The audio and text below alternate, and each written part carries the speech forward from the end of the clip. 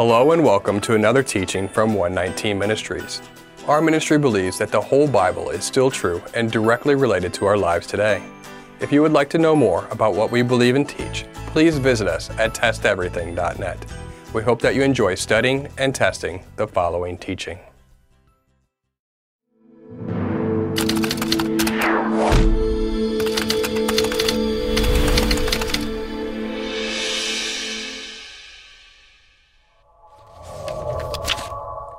Cheeseburgers. Yes, believe it or not, in some circles, cheeseburgers are forbidden. Such understanding comes from mainstream Orthodox Judaism in misunderstanding a verse in Deuteronomy 14. Deuteronomy 14:21. You shall not boil a young goat in its mother's milk. Really, the debate is not just about cheeseburgers, but really any food or dish in which meat and cheese are cooked together. Jewish rabbis, including highly influential Rabbi Rashi, came to these conclusions based on this verse and the one like it in Exodus. Number 1, the prohibition against cooking and a mixture of milk and meat. Number 2, the prohibition against eating a cooked mixture of milk and meat. And number 3, the prohibition against deriving any benefit from a cooked mixture of milk and meat. Most English translations translate the verse referencing a goat, whereas modern Orthodox Jewish interpretation has generalized the commandment to be inclusive of all meats. Rashi, one of the most prominent Talmudic commentators, argued that the term in question must actually have a more generalized meaning, including calves and lambs, in addition to young goats. Rashi also argued that the meaning is still narrow enough to exclude birds, all the undomesticated kosher animals, and all the non-kosher animals. The Talmudic writers had a similar analysis, but believed that since domesticated kosher animals, sheep, goats, and cattle, have similar meat to birds and the non-domestic kosher land animals, they should prohibit these latter meats too, creating a general prohibition against mixing milk and meat from any kosher animal, excepting fish. But here are the two problems with such interpretations. The commandment specifically mentions the milk of the mother, not just milk in general. And the commandment specifically mentions goats, not other animals. Something more specific is going on here. The statistical chances of the dairy from the mother and the meat from the young animal of the very same mother, and then those two products making it to the same distributor, then to the same store, and then to the same customer, is nearly impossible. Despite the musings of ancient Jewish rabbis, multiple times our Creator used the Hebrew word for a young goat, and that is a young goat that is not to be boiled in its own mother's milk. That is quite a specific commandment, and yet esteemed Jewish Talmudic commentators have chosen to broaden the commandment not only in relation to the meat, but also the source of the milk. If our Creator meant for the generic form of meat, then there is a word that would have been better used to specifically refer to generic meat, meaning this: common Jewish interpretations of this commandment actually adds to the intent and purpose of the commandment, thus violating Deuteronomy chapter 4, verse 2, by adding to the Word of God through their interpretation. Sadly, this interpretational mistake is not uncommon in the Jewish Talmud or oral law. In the first century, Yeshua referred to these oral laws as the traditions of your elders when criticizing the Pharisees in Mark chapter 7. So who would even consider boiling an animal in its own mother's milk? Some have suggested that it may have been a pagan practice related to idolatry and the worship of false gods. That is certainly possible. However, we have not found any evidence of such a pagan practice, and still, the commandment in such an interpretation still appears out of context and random. If mixing dairy with beef is an offense to Yahweh, then Abraham made a rather serious blunder when offering such to the visiting three men. Genesis chapter 18.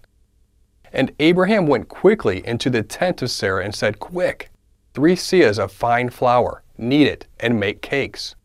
And Abraham ran to the herd and took a calf, tender and good, and gave it to a young man, who prepared it quickly.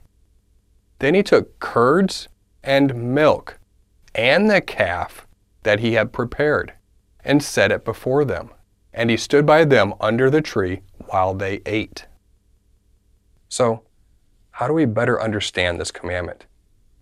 The answer to the riddle of this commandment is similar to other misunderstood commandments.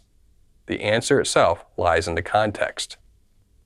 Because of this verse, as we have already mentioned, Jewish oral law literally forbids the mixture of milk and meat, and consequently, many refuse to eat cheeseburgers. However, the physical application of this verse may actually be quite simple when examined in context. In Avigdor Bonchek's book, Studying the Torah, A Guide to In-Depth Interpretation, Bonchek explains it like this. First, let's read the scripture, Exodus 23, verse 19. The best of the first fruits of your ground you shall bring into the house of Yahweh your God. You shall not boil or seethe a young goat in its mother's milk. And he says as follows, this injunction forbidding seething a kid in its mother's milk is the biblical basis for the laws of kashrut requiring the separation of meat and milk. See how the following plain sense interpretation, based on the contiguity principle, completely divests this clause of that familiar meaning. At first glance, we have here two unrelated clauses within the same sentence. Not so, according to the early commentator Joseph Bekhor Shor.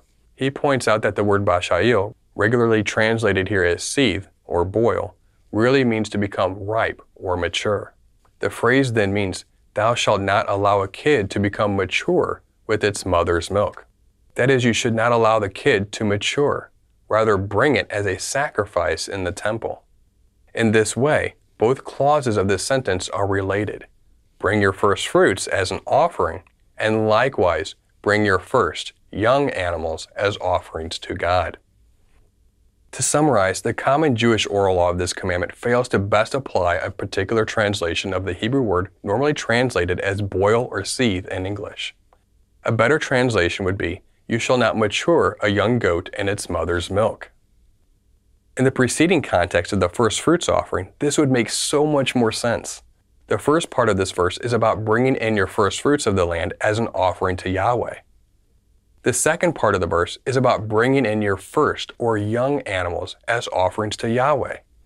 Why? Because one might be tempted to only offer Yahweh the older and less preferable animals. Yahweh does not want us to offer the least preferable. He wants our hearts and desire to offer Him our best.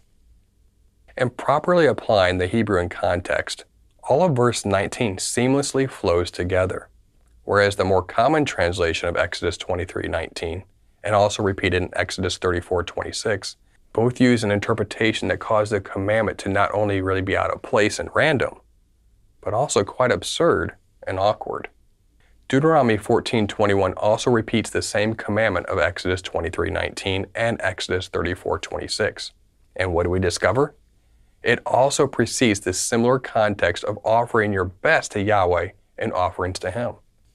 So Exodus 23:19, Exodus 34:26, and Deuteronomy 14:21 appears to have nothing to do with cooking a goat, or actually any meat with the mother's milk, or any milk in general. The physical application has to do with us offering our preferred young animals to Yahweh, instead of trying to keep our best for ourselves. In this, we hope that this explanation offers you a more contextually and linguistically accurate physical application. We hope that this teaching has blessed you. And remember, continue to test everything. Shalom.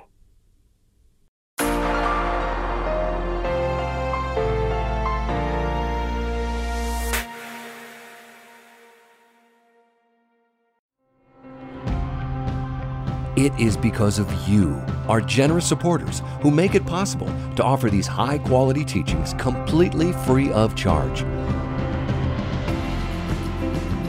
If you feel led to support 119 Ministries so that we can continue this effort, please visit testeverything.net and click on the Support 119 tab.